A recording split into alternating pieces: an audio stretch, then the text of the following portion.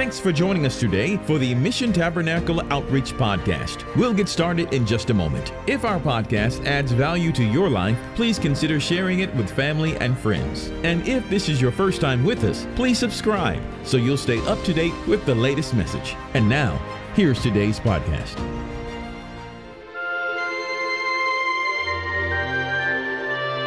Hello, everyone. I'm so glad you have joined us for today's podcast entitled Just a Little R&R, brought to you by Mission Tabernacle Outreach. My name is Kelly Brooks, and remember, R&R is not rest and relaxation, it's Roman road. But what can the harm be in having a cup of coffee or hot chocolate? It always makes it more relaxing and a little more delightful. So get your drink and let's get started. Paul starts off in chapter 2 of Romans by reprimanding the Jews for judging. This stands for us as believers as well. When a person judges another, they condemn themselves. God judges us the way we judge others. Paul is telling the Jews they are no better than the Gentiles who they were constantly criticizing. When God judges, He judges in truth. He knows all the facts. We cannot know all the facts, only God can. God's judgment is perfect. He takes all of the facts into consideration. Just like the Jews were not granted special entrance into heaven because they were the chosen children of God, we are not granted into heaven because we are His creation. The goodness of God is what leads us to repentance. It is nothing we have done or deserve. If you allow your heart to become hard against God, you are in danger of the wrath and judgment of God. We will reap what we sow. When we put our faith in Christ and what He did for us on the cross, we seek for glory and honor and immortality, eternal life. Understand there is no way to the Father or heaven except through Jesus and what He did for us on the cross. The opposite of truth is unrighteousness, indignation, and wrath. There will be tribulation and anguish upon every soul of man who does evil, the Jew and Gentile alike. If a person does good, glory, honor, and peace will follow them. It was offered to the Jew first and then to the Gentile. With God, there is no respecter of persons. A person is not held accountable for what they do not know. If you know to do right and you choose not to, you will be judged accordingly. Each one of us has a conscience which tells us right from wrong. We can either listen to it or ignore it. Conscience does not always produce a reliable guide, considering a person's conscience can be seared after they have turned a deaf ear to the Lord for so long. Have the law of the Lord written on your heart. Meditate on it day and night. The Jews in the day of Paul rested in the Mosaic law. They were proud because they were God's chosen people. At that time, they were the only ones with the written word of God. They knew the word of God was true. It had been proven over and over again. God instructed them through the law. Their original job was to lead the Gentiles to the Lord. I might need to take a moment and help you understand, if you are not a Jew, you are a Gentile. That was the case in Bible's days, and it is the case today.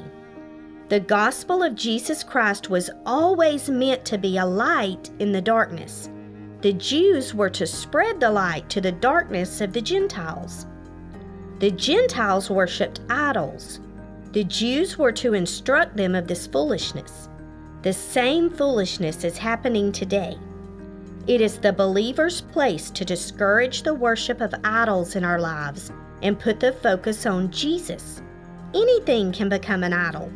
Anything that is put before Christ. Cell phones, television, computers, social media, relationships, anything. Jesus considered the wisest men babes, even though they had form of knowledge and truth of the law. These philosophers were quick to make fun of the Gentiles, but were not following the law themselves. In verse 21 it says, "If you preach, don't steal, then don't steal yourselves. If you say a person should not commit adultery, then don't commit adultery.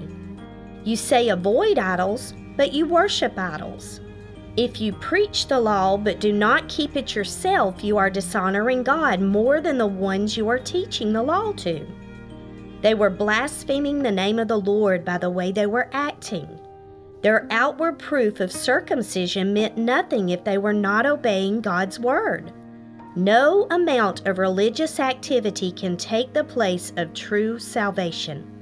We cannot make it to heaven on our works. True salvation will change your life. Works will not.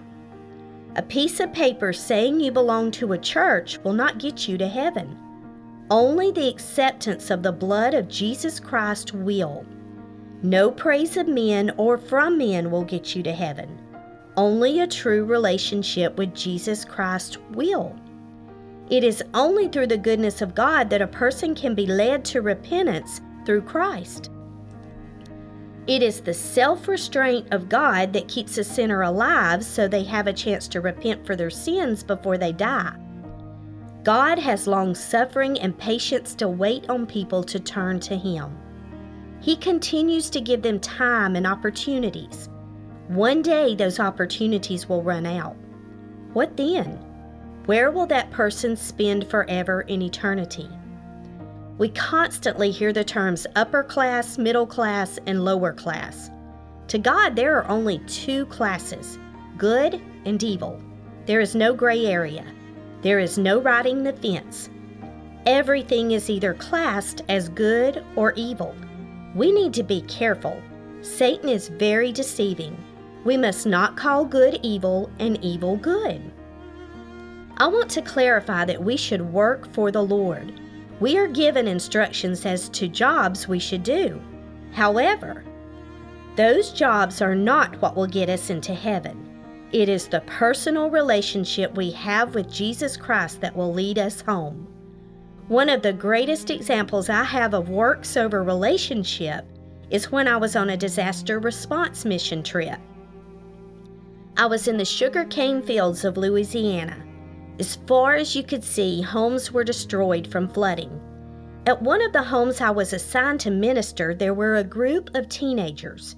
Their leader was with them. The leader approached me and asked if he could talk with me. He began to open up and tell me that he was a preacher's kid. He had grown up and became the youth leader of their church. He told me he just felt like something in his life was missing. I felt the Lord lay on my heart to ask him if he had ever been saved. To my surprise, his answer was no. He accepted Christ into his heart that day, and his whole demeanor changed. God is so good and so faithful. Please do not think that your works alone will get you to heaven. Accept Christ into your heart today. Don't tarry. We are never promised tomorrow. Ask Jesus to forgive your sins and be Lord of your life. He is waiting on you. He will never force himself on you. Thank you for joining us for today's episode of Just a Little R&R. I would love to pray for you or with you. You may message me directly at missiontabernacle20@gmail.com, or you may join our podcast at www.kingdomrock.org. You may also listen by going to Google, Amazon, Stitcher, Spotify, or Apple Podcast. Thank you so much. I pray you have a great week and join us next week as we go into the highways and byways to tell the world about Jesus.